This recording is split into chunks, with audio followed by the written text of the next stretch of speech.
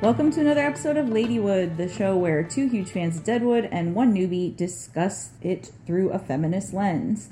My name is Brandy Sperry. I'm a writer here in Los Angeles. I'm Lynn Sternberger. I am a TV writer here as well. And my name is Sita Shawn, a writer and comedian in LA. Today we'll be discussing the 8th episode of the 3rd season, Leviathan Smiles, written by Kem Nunn and directed by Ed Bianchi. Kem Nunn is actually a surfer who later co-created John from Cincinnati with Milch. This first aired July 30th, 2006. Wyatt Earp and his brother arrive in Deadwood, raising suspicions as to whom they work for. The town awaits Hearst's next move as additional reinforcements arrive to help Hearst maintain his power. Aunt Lou's concerns over Odell's safety grow in the wake of his planned involvement with Hearst. Tolliver and Hearst plot against both the Earps and Bullock. Langrish mourns the passing of an old friend.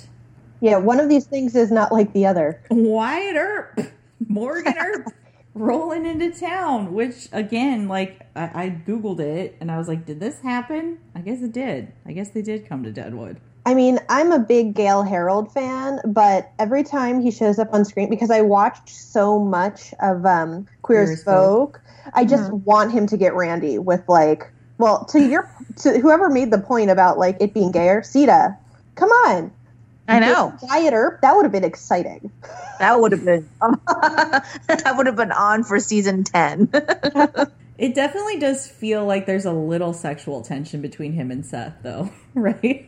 Well, it's two incredibly handsome mustachioed men facing off against each other. I feel like I've seen this somewhere. Yeah. I feel like they should draw guns, if you catch my meaning. Draw guns. One of them will have satisfaction. I think that they actually just need to take off their clothes, oil themselves down like Dan did before his big fight, and then do some bare-chested wrestling. That would have done it for me. Yeah, in the thoroughfare. Yeah, in the thoroughfare. Wow, we took that to a weird place. So basically, they're posing as people who saved... Oh, I don't even know. They didn't save anybody. They drove off road agents. They're coming into town. They're celebrating themselves. And some people just take their word for it. And Bullock is like, this is some bullshit. And then I think Al gets a sense of the same and holds Wyatt's feet to the fire. And Wyatt confesses. This is now like the Deadwood MO where it's like, you're not here for the reasons you say you are. They're like, yup. And they're like, okay, well, now I can deal with you as a man. This timber claim, do we buy it? I think they do have the timber claim, but I don't know that that's really their main focus. And it was almost a little jarring for me to remember that supposedly Al's in charge of road agents around here and people have to get his permission for things. That felt like such a throwback to the smaller issues of season 1 that I was like, oh yeah, is he running any jobs lately? Like, what is... does he have other guys out there doing stuff? Totally. I don't know. It's been a minute since we heard any of that. And it seems like his character has changed, or at least our understanding of his character. So to think that they're holding up other immigrant families and potentially murdering them seems weird now. I do love that the climax of the Earp lies is that Seth is irritated that they've left their shit in his shop in a pile. It breaks Seth. Seth's already very stressed out about the publication of the letter. As Martha says, he is not being sweet. I do love the little moments that we get with them. I mean, once again, Anna Gunn isn't given enough to do, but just works the hell out of what she is given. And their domestic life is interesting to me. But he's definitely stressed out, as usual. And eventually, by the end, though, he seems to sort of begrudgingly accept that another former lawman has come to town. They seem like shadow versions of Seth, much more villainous. We always kind of thought of Seth as an upright guy, and these guys are just painted as cheating whores out of $11 and, trying to have one over on the entire population. They don't seem to have any redemptive lawman-like qualities. Well, I do think that Morgan is treated more that way, and Wyatt's kind of dragging his no good brother around is a little more of how I got it. Yeah, but what was their goal in the first place? What was the point of the road agent lie? Did they just to roll wanna... into town as heroes to have a good reputation from the jump? Oh, you mentioned, Brandy, you mentioned the letter. So the letter is published. Merrick publishes it. We see him. It's the very first scene. He's putting it out. It definitely riles Hearst up. He comes and he threatens him eventually. I mean, it's interesting. It definitely adds to Hearst's feelings of resentment toward Deadwood that this letter comes out. But he had already put into motion what we see happen at the end of the episode, which is the arrival of his men, of his hired guns. Right. So I guess the only extra thing from this would be whether he was intending only to send for reinforcements and sort of make a show of power, or whether he's going to order them immediately to strike because now he's pissed. I'm not sure. What do we think these guys are actually going to do? What could they do, I guess, is more my question. They're not just going to, like, go murder Seth, right? I feel like in real life, maybe that's what would happen, like, or I guess this is based on real life, so whatever. I don't know what George Hearst did in real life, but, like, if this is this kind of guy in this kind of world, yeah, maybe he just executes his enemies and gets on with it. But, like, we know that we're in a TV show where the lead actors are not going to die. So how is this going to go down? I wish that we had a tiny bit more context for, like, what could happen, what they think he might do once his men are there. Yeah, it's too bad that Ellsworth, like Alma, isn't invited to a seat at the table, because Ellsworth could have gone in her proxy, and then Ellsworth, who's the person with the most information about George Hearst, is kind of like missing from this entire episode, you know? Mm-hmm. It's a great point. Anyways, we'll see what happens, because here they are. They've pulled into town. I hope Wyatt Earp is on the good guy's side now. Yeah, if it's going to go down as, like, gunfight at the OK Corral, then, like... I don't remember quite how violent it all gets in the night. I remember a little bit of what we might see, but not totally of how hard Hearst strikes, so... Let's talk about the failure of memory. So, back when William got kicked by the horse, I had thought somehow that Steve got kicked by the horse, because my memory was conflating that with this episode. So, we see that the general is planning to go to San Francisco. Steve is really upset because he kind of offered him a job, but he would never actually offer him a job because, you know, the general needs to remember his place. I don't know. Mm-hmm. But he actually tries to remove a horseshoe to fuck with the general's plan. Instead, he gets kicked in the head. And we don't see it, which is maybe a blessing, because we know how cheesy it can look when you try to do the horse and the body, William's little dummy getting thrown into the alleyway. We do get this very interesting scene of the general who has called in the doc, who diagnoses him as probably not going to recover. It's very serious. And he's instructed to feed him. First of all, he's paid for the doctor. What an upstanding guy. And while all he wants to do is leave, he ends up kind of having one over on Steve by flinging all this food at his face. And then his humanity kicks in and he, like, cleans him up, kind of. It was interesting. I'm glad that we've gotten a little more with Fields before he's planning to leave. Like, I do think that this has turned into a really interesting character. This was the most interesting I thought we'd seen him. Yeah, I think the whole question that we've been asking for the last few episodes about why are we following Steve's story? Why are we back here again? Why are we listening to another one of his racist rants? I guess I felt really satisfied when the horse kicked him in the head, but I don't know if it was worth 3 episodes of Steve just constantly spewing, like, hate from his mouth hole. I think I could have dealt with him dying a lot earlier. Agreed on that point. Totally. Also dying in this episode is the old actor whose name I still don't know. Chesterton? Okay. Chesterton. I think the only reason I know that is from the subtitles, like watching with the closed captions on. So he's dying. He seems to be drowning in his lungs. And the troupe decides to give him a tour of the theater, even though it's still under construction. And then there's this very touching scene that has nothing to do with anything else really happening. It's definitely like the Shakespeare moment, right? It's literally Shakespeare. They're quoting King Lear to each other. Yeah, as he dies. Is that how actors die? Yeah. Yes, they ask for their final line, and then it doesn't come, and then they extinguish. A little on the nose. A little bit. He's gone. He's gone. I'm sorry. Everything with the actors is just a little unintentionally hilarious to me. It's very overwrought. Very, very much the same.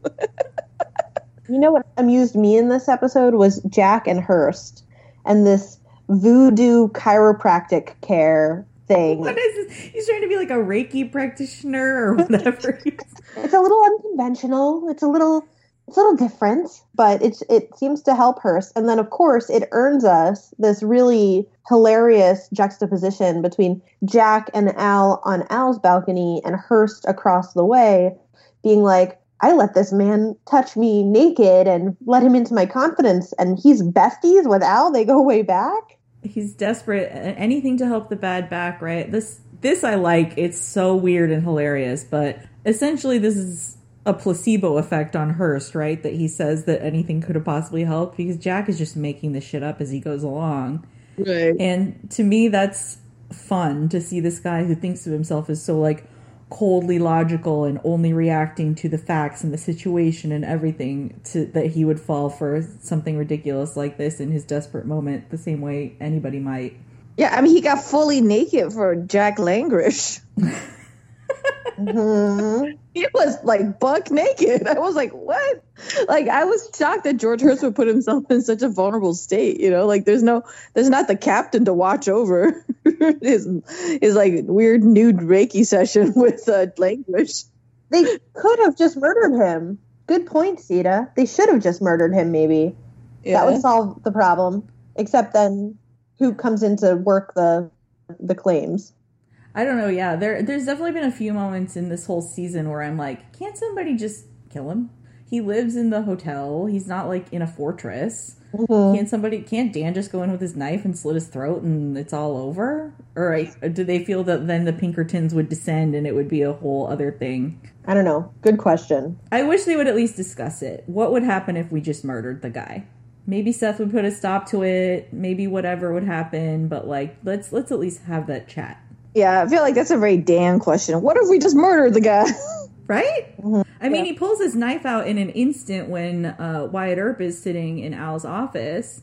And I was like, oh, the knife. Yes. This could be a problem solver. Other things. Jane is crashing on Joni's floor at O'Shaughnessy's. I mean, we get a very funny quote out of it, but really no further development. When Joni and Jane are first leaving, and Shaughnessy says he doesn't want vile affections at his boarding house. Well, I disagree, but we get this amazing, like, fuck yourself with a fist punch up your ass today at the present moment. I love the way her brain works. It does seem that she's struggling with their, like, aren't they relationship, though. Because right after that, she starts yelling about how she hasn't really moved in and then storms off. She's a tricky one to nail down. To literally nail. It doesn't seem like they have, nailed each other, though, because Jane is sleeping on the floor. So. Yeah. No. I feel like that's a ways off. Like, they're still so tentative around one another. Jumping back to Hearst for a second, can we talk about the moment that he has with Lou when she wants to send Odell the brooch that was discussed in the previous episode that she couldn't find? I think this is really interesting that this happens in the same episode as the silly, chiropractic session, because he's actually very terrifying here, the way that he speaks to her and seems to be edging towards being fed up with her. Mm-hmm. Because she talks about the brooch, and I think his parting statement is like, I came in here for the dinner. I didn't want to hear about your stupid brooch. Like, that's kind of how he left it, right? Yeah, he was like, I thought you were coming in to get my boots. Oh, the boots. He mocks her for, like, being superstitious. But then the undercurrent of that is really like, do you think that some harm is going to come to your son at my hands because of me? And she can't say yes to that. implication, right? She has to just stare at him silently and then take the boots and clean them. And I just really, it was a heartbreaking moment for me in that moment because it just reinforced how trapped she is and how few options she has was in the orbit of this man. She's had so many bad choices that she had to make, like in the previous episode when she's arguing with Odell. I think it's apparent that she sent him to Liberia when he was really young because she said that she wanted to send him away before the hell that was coming for all the black people in America. And then he rebuts with that Liberia has as much hell as America did, which I don't know. I was not in Liberia at the time. I couldn't tell you the conditions of. You were there just after. I was there just after Odell got there for the gold claim. Yeah. And then Odell's sort of argument back to Aunt Lou is that had you not sent me away, maybe you would be able to like control me more. And I was like, oh, that's a terrible thing to say to your mother. Like at the same time being a very like realistic thing that like a kid who feels like his mother has abandoned him would say to her, even though she was trying to act in his best interest. She's still trying. She's like, as a motherly figure, I think I really enjoyed all of Aunt Lou's sort of moves to try to protect her son because you can see how much she loves him and how everything she's doing is trying to save him. But she's just in an impossible circumstance. I mean, she's in a sort of, if it's not technically being called slavery, it is in practice slavery. And, was trying to offer him a different life. But we just see how completely intractable her situation is. There are no options for her. Yeah. Wow. On that happy note, did we have most least feminist moments, anything like that? I was upset that Martha was given fuck all to do. She does have funny lines, but I'm like, let's do something with her. It's Anna Gunn, for Christ's sake. It's Anna Gunn, for Christ's sake. We see Joni again in the empty schoolhouse that Mose is watching. Mose is still around, apparently. Kind of forgot about that guy. He's so good-natured now. It's insane. Nearly Dying has given him 100% a new personality. He's just like a gentle soul sitting in the dark, making sure the schoolhouse is safe. I'm like, this is a far cry from the original Mose, but sure. Come on. Like, he was getting ahead at the gambling table. Like, this is just, I don't buy it. Yep, but I guess it's a minor thing, so whatever. Yeah, they're not trying to give Mose a storyline. I guess they're going to actually move into this new schoolhouse, which I think, again, is some magical timeline stuff that it's actually been built. I'm like, when did this get built? Oh, yeah, they hired the contractors yesterday. I'm ready for whatever's about to happen. That's all I have to say. I want to see people get fucked up. Yeah, because at the end of the episode, that's when the 25 bricks come into town. Yep. So hopefully something happens with those and it isn't just more dudes sitting around glowering at each other. We finally have a cliffhanger. My bloodlust is rising. Let's get some violence in here. Bullock's like, let me write a strongly worded letter. That's not cutting it. That whole Peaches meeting just resulted in a strongly worded letter. Yes. It's kind of like it was like an internet comment about George Hearst, An open letter to George Hearst. I see you, and you are not polite. What is it that Martha told Seth?